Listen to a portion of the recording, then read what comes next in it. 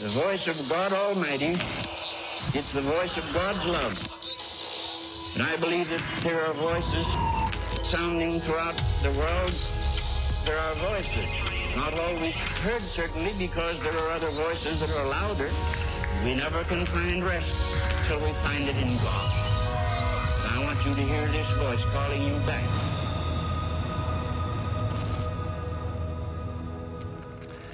All right, that's all right. Yeah. Well, hey, let me just, for those of you joining in with us online, I've got a few hundred of our leaders here at the Rockwall campus that are joining in here today while we're kind of gearing up and getting ready to regather as a church on September 12th and 13th. And man, if you can't tell, they're a little excited. So let me just, whoa. Let me just ask this room for the people who are joining in online. Guys, how does it feel to be in the room worshiping with each other again together? Come on. It feels real good. It feels real good. Yeah, man. Well, hey, I just want you guys to know, Lake Point Nation, I want you to know we cannot wait to regather. So again, mark your calendars, September 12th and 13th. And hey, if you guys could do this, this weekend, Sunday, from 2 to 4 p.m. at all of our campuses, we need your help spreading word about Lake Point's regathering. So if you could do this from 2 to 4 p.m. at all of our locations, we've got these handy dandy free I Love My Church t-shirts waiting on you at all the locations. If you could drop by, again, 2 to 4 p.m., any location on Sunday, and grab one of these shirts, we're all gonna be wearing these like leading up to regathering to help spread word that Lake Point Church is coming home, guys. We're coming home. That's right. So that'd be awesome. And then, hey, if you could do this, while you're hopping into one of the campuses, all of our auditoriums are gonna be open and set up for a time of prayer. And let me just ask you, like as your pastor, I'd love you, obviously, to get a t-shirt. I would love even more if our church just gathered by the thousands to pray and to pray for God's protection and his power, his anointing on our church as we regather. Listen, we think the next few months are gonna be in some ways unprecedented in what we see in the life of our church, and we need God's blessing on that, so please do that. That'd be awesome. Well, hey, Lake Point family, if you could grab your Bibles and turn over to 1 Corinthians 14. That's where we are today, 1 Corinthians 14, and we're in week 3 of a series that we've just been calling Tuning In, okay? Title of the series, Tuning In, and here's where this comes from. It's kind of like if I had a radio on stage with me today, I could actually show you that right now in this room, there are hundreds, literally hundreds of different voices that are sort of passing through the air in this room right now. We just can't hear them because we're not tuned into the frequency upon which those voices are transmitting. And what we see when we read the Bible is that it's really the same with our lives. Guys, listen, God is not a concept. God is a person. And he wants to have a personal relationship with you. With you, he wants to have that. And that means that he wants to speak to you. God wants to speak to you personally. And so if we're not hearing God, listen, the problem is not that God has a speaking problem. The problem is that we've got a hearing problem.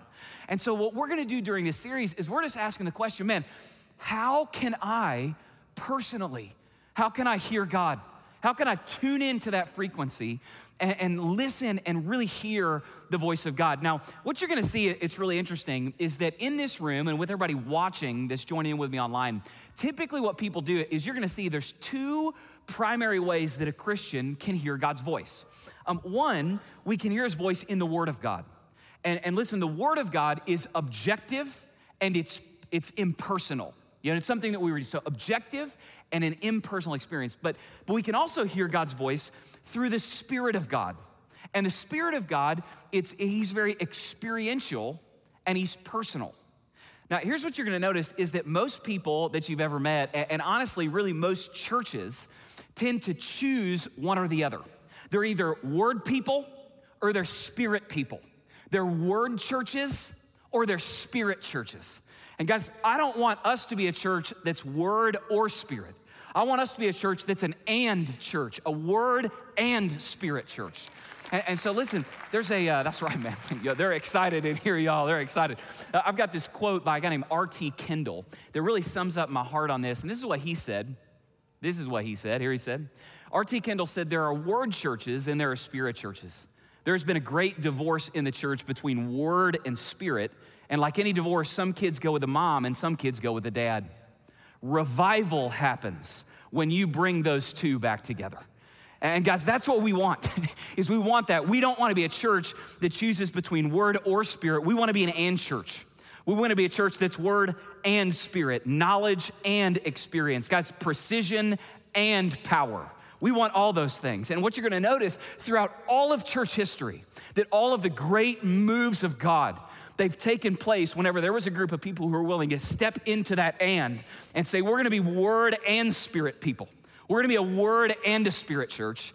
And really that's what we're doing in this series, is stepping into that and let me just kind of go ahead and get this out of the way before I get into the meat of this message. You know, a few weeks ago, I was hopping into one of the chats with Church Online, and somebody asked in the chat, what denomination is Lake Point Church? And somebody in the chat actually dropped into the chat, they said, Presbyterian. That's what they said, okay? Now, here's what I think that means. I think it means that we are predestined to speak in tongues at a potluck dinner. I think that's what that means as a church. That's what that really means. But we're really gonna kind of step into that a little bit. And you're gonna see, because there's really no way to study what the Bible says about hearing God's voice without talking about what the Bible calls prophecy, okay? Now, here's what I know. As soon as I simply mention the word prophecy, there are some of you like, oh man, here it comes. You know, as soon as this guy showed up, I knew he was weird. It was gonna get weird eventually. You know, I've been here for years and, you know, all of a sudden, you know, and you're looking around right now for tambourine lady and flag lady and shofar and prayer shawl, and you're like, all right, what's gonna happen? Just chill out with me and let's do this. Here's what I wanna do. I wanna talk about this because, listen, it takes the whole Bible to make a whole Christian. And so we've got to preach the whole Bible to make whole Christians. And so I want to talk about something that the Bible just clearly talks about. Really, what is, according to the New Testament, a primary way that we hear the voice of God in our personal lives. So here's what I'm gonna do. We're gonna do a little theology really quick, and I'm gonna trace this pattern all throughout the Bible and bring you up to our primary passage in 1 Corinthians 14. So here, don't turn there. You don't turn there. Just let me trace this for you. So let me go all the way back to Numbers chapter 11. And we've got Moses here, and you're gonna see Moses say something really, really important. It tells this story. Then the Lord came down in a cloud and spoke with him, Moses, and he took some of the power of the Spirit that was on him, and he put it on the 70 elders. And when the Spirit rested on them, they prophesied, but they did not do so again. I'm gonna come back to that. However, two men whose names were Eldad and Medad, and I read somewhere else they had a brother named Yodad. There you go, okay. Guys, it's been a long time since I was funny. I've been telling jokes to empty rooms, so I gotta enjoy this. Had remained in the camp. They were listening among the elders. That's full dad joke. That's all I got. That's level 10 dad joke. But did not go out. They were listed among the elders, but did not go out to the tent, slackers. Yet the Spirit also rested on them, and they prophesied in the camp. Now a young man ran and he told Moses, Moses, Eldad and Medad, they're prophesying in the camp. Joshua, son of Nun, poor guy didn't have a mom. That's just terrible, okay? Listen, I'm gonna roll today, here we go. Who had been Moses' aide since youth, spoke up and said, Moses, my Lord, stop them. Now watch this, but Moses replied, are you jealous for my sake? I wish that all the Lord's people were prophets, and that the Lord would put his Spirit on them. So note this, Moses hopes there's gonna come a day where everybody is used by God as a conduit of the voice of God. Now, fast forward about 600 years to the prophet Joel, and it says this, and afterward, God says, I will pour out my Spirit on all people. Your sons and your daughters will prophesy. Your old men will dream dreams. Your young men will see visions. Even on my servants, both men and women. So young, old, men, women, Jew, Gentile, God says, there's coming a day where everybody's gonna experience this. I will pour out my Spirit in those days. So what Moses hoped for, that all of God's people would be prophets, now what Moses hoped for, God has promised in the book of Joel. Now fast forward about 800 more years and we get up to the book of Acts. And you guys remember before Jesus ascends into heaven, he tells his disciples, man, don't go anywhere. I don't want you to go anywhere. You stay right here and you wait until the Spirit of God falls on you, because you're gonna need power to be my witnesses and to go and take my gospel to Jerusalem, Judea, Samaria, and to the ends of the earth. And they stay and they start praying and they say, God, we want your Spirit. And so the Spirit begins to descend. The Bible says that the room began to shake. The sound of a mighty rushing wind filled that room. And then it says that this happened. It says they saw what seemed to be tongues of fire that separated and came to rest on each of them, and all of them were filled with the Holy Spirit. Now, you may hear that and you may go, man, why in the world did tongues of fire, quote unquote, come to fall on these guys' heads? Well, you guys remember all throughout the Old Testament, guys, God had always been appearing to his people in the form of a flame. Remember, God met Moses in the burning bush and he spoke to him out of the fire. When God was leading the people of Israel through the wilderness, the Bible says that he appeared in the form of a pillar of fire by night, and he led the people. Whenever the tabernacle was erected, whenever it was set up, the Bible says that smoke and flame would often fill the tabernacle when the presence of God dwelt there. Whenever Solomon, fast forward, and Solomon built the temple, a permanent structure for God's presence, and he dedicated it, the Bible says that smoke and fire filled that temple. And then now in Acts chapter 2, the fire of God comes to rest on the heads of every believer. Do you know what the Bible's showing us? It's saying now every single Christian is himself or herself a living, burning bush, a residence of the presence of God and a conduit of the voice of God. Every Christian everywhere has become that. And then right after this in Acts chapter 2, the apostles quote that prophecy from Joel saying, man, this is exactly what God said would happen. He said he would pour out his Spirit on everybody and that everybody would prophesy. Young, old, men, women, Jew, Gentile. And they said, this is happening now. That's being fulfilled. Now, if you read your Bible, for you Bible scholars, you're gonna notice in the book of Acts, that's exactly what happens. For the rest of the book of Acts, the Holy Spirit is mentioned 59 different times in the book of Acts. In 36 of those 59 times, the Holy Spirit is speaking through a person. There was a Baptist, note that, a Baptist Bible scholar that I read this week that said empowering prophetic speech is actually the primary thing the Holy Spirit does in the book of Acts. And then we get to 1 Corinthians 14, our primary passage for the day, and we have this entire passage about essentially, here's some ground rules for using this, honestly, this kind of weird spiritual gift of prophecy in the church, okay? Now, let me do this really quick. If you are still, so that's me tracing it all throughout the Bible. If you're still not with me and you're like, Josh, this is just weird, man. I just don't know if I'm in on this. And I'm gonna ask you guys in the room, and you guys online, I want you to drop your answers in the chat. Can I just ask you a question? If I were to ask you the question, does God still speak? What would you say? Yes. The vast majority of us would say, of course I believe that God still speaks. Now, if I were to ask question number 2, if I were to ask you this question, every now and then, even if it's rare, every now and then when you're praying or reading the Bible, does a thought ever enter your mind about another person and it's just sort of like so heavy on your spirit that you're like, oh my gosh, I have to say this to this person the next time I see them? And even if it's rare, when you tell them what kind of dropped into your spirit, you tell them and they say, oh my goodness, that is exactly what I needed to hear in this moment. Well, now listen, some of you hear that and you're like, well, of course, Josh, but that's just life in the kingdom of God. You're right. And it's also what the New Testament calls prophecy. That's all that is. Now, let me just give you a definition before I get into some of these ground rules and I stop freaking all of you out, okay? This is a guy named Wayne Grudem. I'm quoting Wayne Grudem from the book Systematic Theology, and he defines the New Testament gift of prophecy like this. He says, prophecy is reporting in one's own words something that God has spontaneously brought to mind. That's all this gift is, okay? Now, let me give you 2 examples to try and de-freak you out really quick. Let me do that, okay? Example number 1. Right before Jan and I, these are examples in our lives. Right before Jan and I came to Lake Point, Pastor Steve had kind of first brought up, this possibility of us coming here.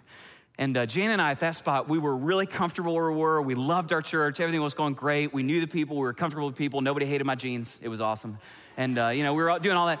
And so we really weren't even really open to the possibility. But we picked a weekend and we were like, man, let's take this weekend and just pray and see if God speaks to us to make sure we're following his will. And as soon as we did, the day, the very day we did that, I was in the bathroom kind of getting ready one evening, and Jana came in, and she was just she was a mess. Hysterical, tears on her, just very emotional. And she said, Josh, you are never gonna believe what's happened. I think God might be calling us to go to Lake Point. And I was like, you're crazy. You're crazy. That's never gonna happen. I said, what makes you think that? And she said, well, I sat down with my prayer journal, and I was doing my daily devotional. And my devotional today just happened to be, it was Isaiah 43:19. And that's the verse that says, behold, I'm doing a new thing. Can you not perceive it?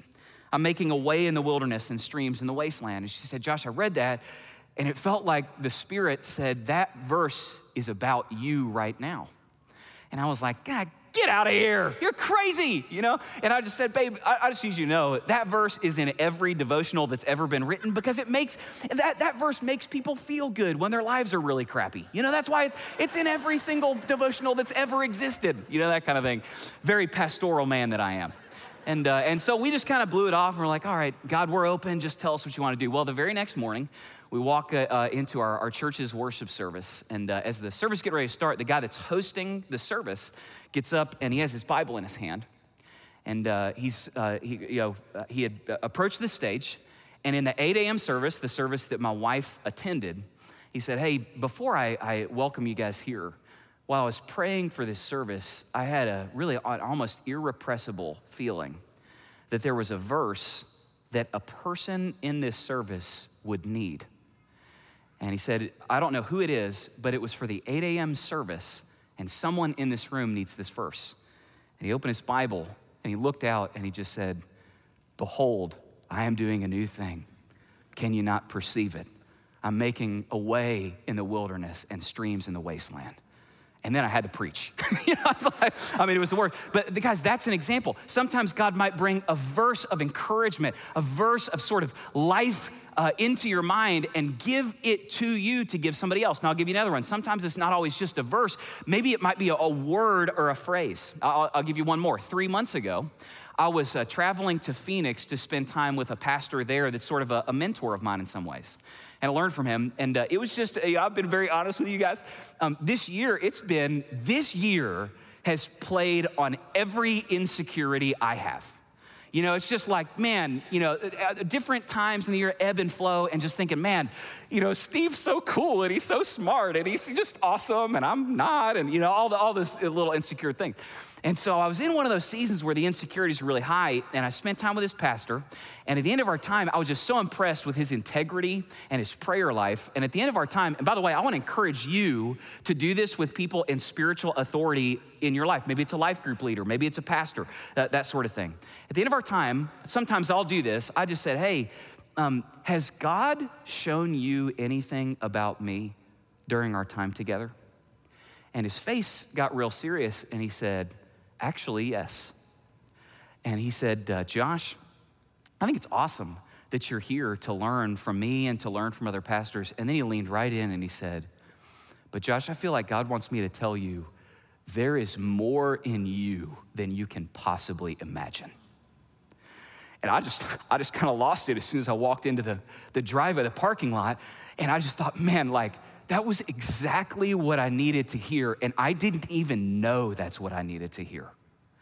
And guys, sometimes that's what God will do, is he'll bring something to someone's mind to give you for somebody else. By the way, you need to know this about that pastor. That pastor's not like tambourine guy. He's not like prayer shawl shofar guy. That pastor is a former executive at Intel that became a large church pastor, a very sober-minded man. Guys, this gift is for everyone to experience if God should bring something to your mind. Now, let me do this, and let's dive right into 1 Corinthians 14. What this passage does is it gives us, I'm just gonna kind of put this on the board as a header. This passage, it gives us some ground rules for how this thing, being given something to give somebody else should and should not be used. So let me give you some ground rules for prophecy, which helps other people hear from God. Let me just do it straight from the Bible. Ground rule number 1 is that we should be asking God for it. You should ask God for it. The Bible says this in 1 Corinthians 14. It says, pursue love, verse 1, and watch this, earnestly desire the spiritual gifts. And then watch this, especially that you may prophesy. Do you see that? This is saying more than any other spiritual manifestation, more than miracles, more than healing, more than leadership gifts, eagerly desire that you might prophesy. In fact, the Bible is so adamant about this. It also says this in 1 Thessalonians. Watch this. It says, do not quench the spirit. You guys know sometimes there'll be a fire, and in order to quench the fire, you'll pour water on it. Did you know that sometimes Christians can have theologies or attitudes or sort of postures towards things that are the spiritual equivalent of taking a bucket of water and pouring it on a fire in the activity of the Spirit? And it says, don't quench the Spirit. And then it says, here's how to make sure you don't quench the Spirit. Do not despise prophecies, but test everything. Hold fast to what is good. So we've got this command that we are never supposed to be people who maybe we build a theology around, oh, God can't do that anymore. Or maybe we have kind of an eye roll spirit. Every time somebody claims that God gave them something for us, we're like, oh man. And we just sort of have an attitude of skepticism that really rules out the possibility of God speaking to us through another person. There is no way to understand what those attitudes are other than quenching the Spirit. God says, man, I want you to eagerly desire this. And listen, guys, do you know why? Do you know why God says to eagerly desire this manifestation of the Spirit more than any other manifestation of the Spirit? Do you know why? Because there is nothing more powerful than the living and active Word of God. Nothing more powerful than God's word spoken through his people to his people. There is nothing more powerful than that. Man, one of my favorite passages in the whole Bible, it's Ezekiel 37. And this prophet Ezekiel, God brings him up onto this valley. And at the top of a valley, he's looking down, and God shows him it's a valley, and in the bottom of it, there's a valley of corpses that have been dead so long that the bones are just dry. There's no liquid left. And God asks Ezekiel this question. He says, hey, son of man, can those bones live? And Ezekiel says, Lord, you know. And God says, prophesy over those bones. And Ezekiel starts speaking the words of God over the bones. And as soon as he does that, the Bible says that bone came back upon bone, sinew upon sinew, flesh upon flesh, until he says, before me stood a mighty army of the living God. And guys, some of you, you're in this spot right now where like you're standing on top of a valley and you're looking down and you're seeing your dead marriage. You're seeing your dead relationship with your children, your dead dreams, your dead calling. And what you need to know is that if you can simply get a word from God, a word from the living God, bone can come back upon bone, flesh can come back upon flesh, sinew upon sinew, until before you stand something that once was dead, but now it's alive in the power of the living God. God can do that through the power of his word. So we can't be people who despise the transfer of God's word through the conduit of God's people. Let me just be really honest with you, and you may never have thought about it this way before. This is one of the primary reasons that you have to be in a life group. You've simply got to be in a life group. Think about this. The Bible uses the analogy of the church, and it says Jesus is the head of the church, but all the members, all the people of the church, we're like different body parts. Now think about how my body works. Think about this. If my brain wants to scratch my arm, my brain does not telepathically send a signal to the itchy part of my arm. My brain sends a signal to my shoulder, which moves my arm, which moves my hand, which moves my finger. And through the signal to those other members of my body, parts of my body, that's how my head accomplishes scratching that itch. It is the exact same way in the body of Christ. Jesus is the head of the church. And if you remove yourself from integral attachment to the body parts, the people of the church, then guys, God might want to speak to you, but you've removed himself from the context in which he can do that. So let me just say this to you, whether you're in the room or you're watching with us online, you have got to take this step if you're gonna grow into maturity in Christ. And if you've never done that, you can do that like today. The most spiritual thing you could possibly do is right now, just simply text the word group to the number 20411. And as soon as we're regathering, like in the next few weeks, you hop in and put yourself in that context to receive living words from God. You got to do that. Now, that was a long ground rule. The rest are shorter, okay? Ground rule number 2 is test everything by the Bible. Now, this is my entire message next week. We're gonna talk about testing the spirits and that reality. So let me give you next week's message in about 30 seconds, and don't tune out on me next week, okay? Here's what you're gonna see in the Bible, is that anytime God creates, Satan counterfeits. So listen, there is not just the Holy Spirit that wants to speak words of life to you. No. The Bible says the world is also full of unholy spirits that the Bible calls Satan and demons, and they want to counterfeit words of God to bring you not words of life, but to steal, kill, and destroy and bring you death. And what that means is that, watch this, the Spirit creates prophets. Those unholy spirits, they will at times, the Bible says, create false prophets. So how do we know what is from God and what isn't? Well, this is really interesting. The Bible tells us, 1 Corinthians 14:29, let 2 or 3 prophets speak, and then let the others weigh what is said. Anytime anyone anywhere claims that they have a word from God, what we've got to do is weigh what is said. Now, here's a question. How do we weigh what is said? Okay, well, here's how you do it. We weigh any words that are claimed to be from the Spirit of God by the Word of God. That's how we do it.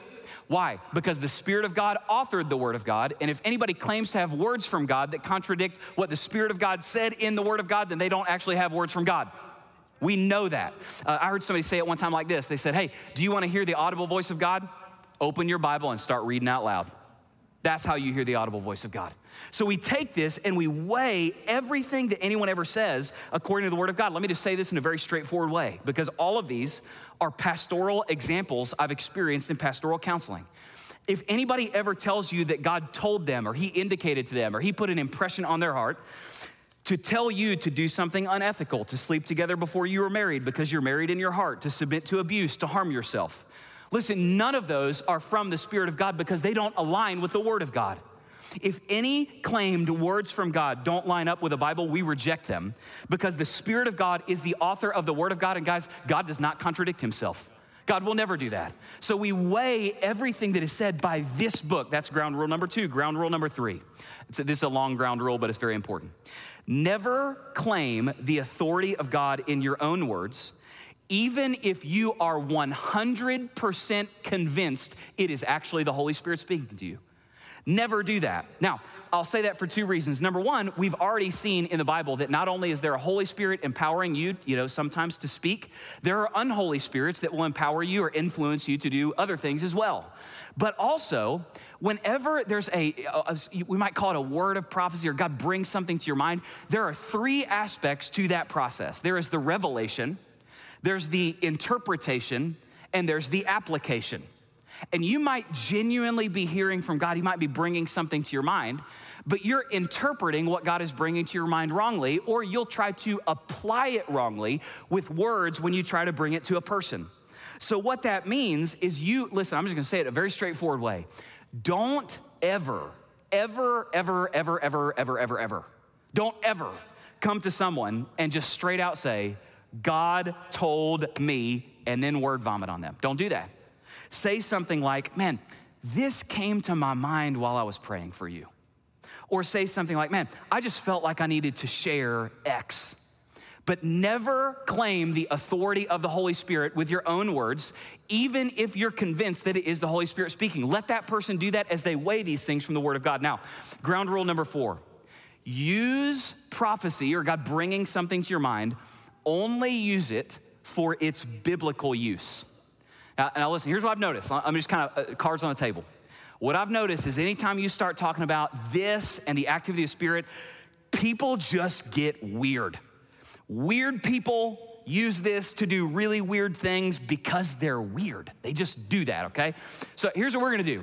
Here's what usually happens. Somebody starts, all of a sudden they have these dire warnings and these messages from God about all the wrong things that you're doing. Okay, well actually, let's go to 1 Corinthians 14 and let's see how God is going to use this gift or manifestation of the Spirit, how He's gonna use it. Here's how He's gonna use it. Watch this, 1 Corinthians 14:3. The one who prophesies speaks to people for watch this, 3 things, for their upbuilding, encouragement, and consolation. If somebody comes to you with a quote unquote word from God, or you have a quote unquote word from God, and it's not upbuilding, it's not encouragement, and it's not consolation, call it whatever you want. Don't call it prophecy, because that's what prophecy does. Years ago, right before I met Jana, there was a girl that I had dated years ago that reached out and just said, hey, is there any way that you could come visit? You know, we got some friends converging on my college campus, and would love to see you while all of us are together. And I just happened to be driving up that way to visit his family. And so dropped into the campus, and when I got there, this girl, she just, kind of sat me down and she said, hey, Josh, just want you to know that God has been speaking to me. We hadn't seen each other in like 4 or 5 years. She said, God has been speaking to me, and Josh, God told me that we are supposed to get married, that we're supposed to be together. And I was absolutely stunned, because I was used to God telling all the other girls I dated that we weren't supposed to be together. That's all I'd ever experienced before, I just didn't know what to do.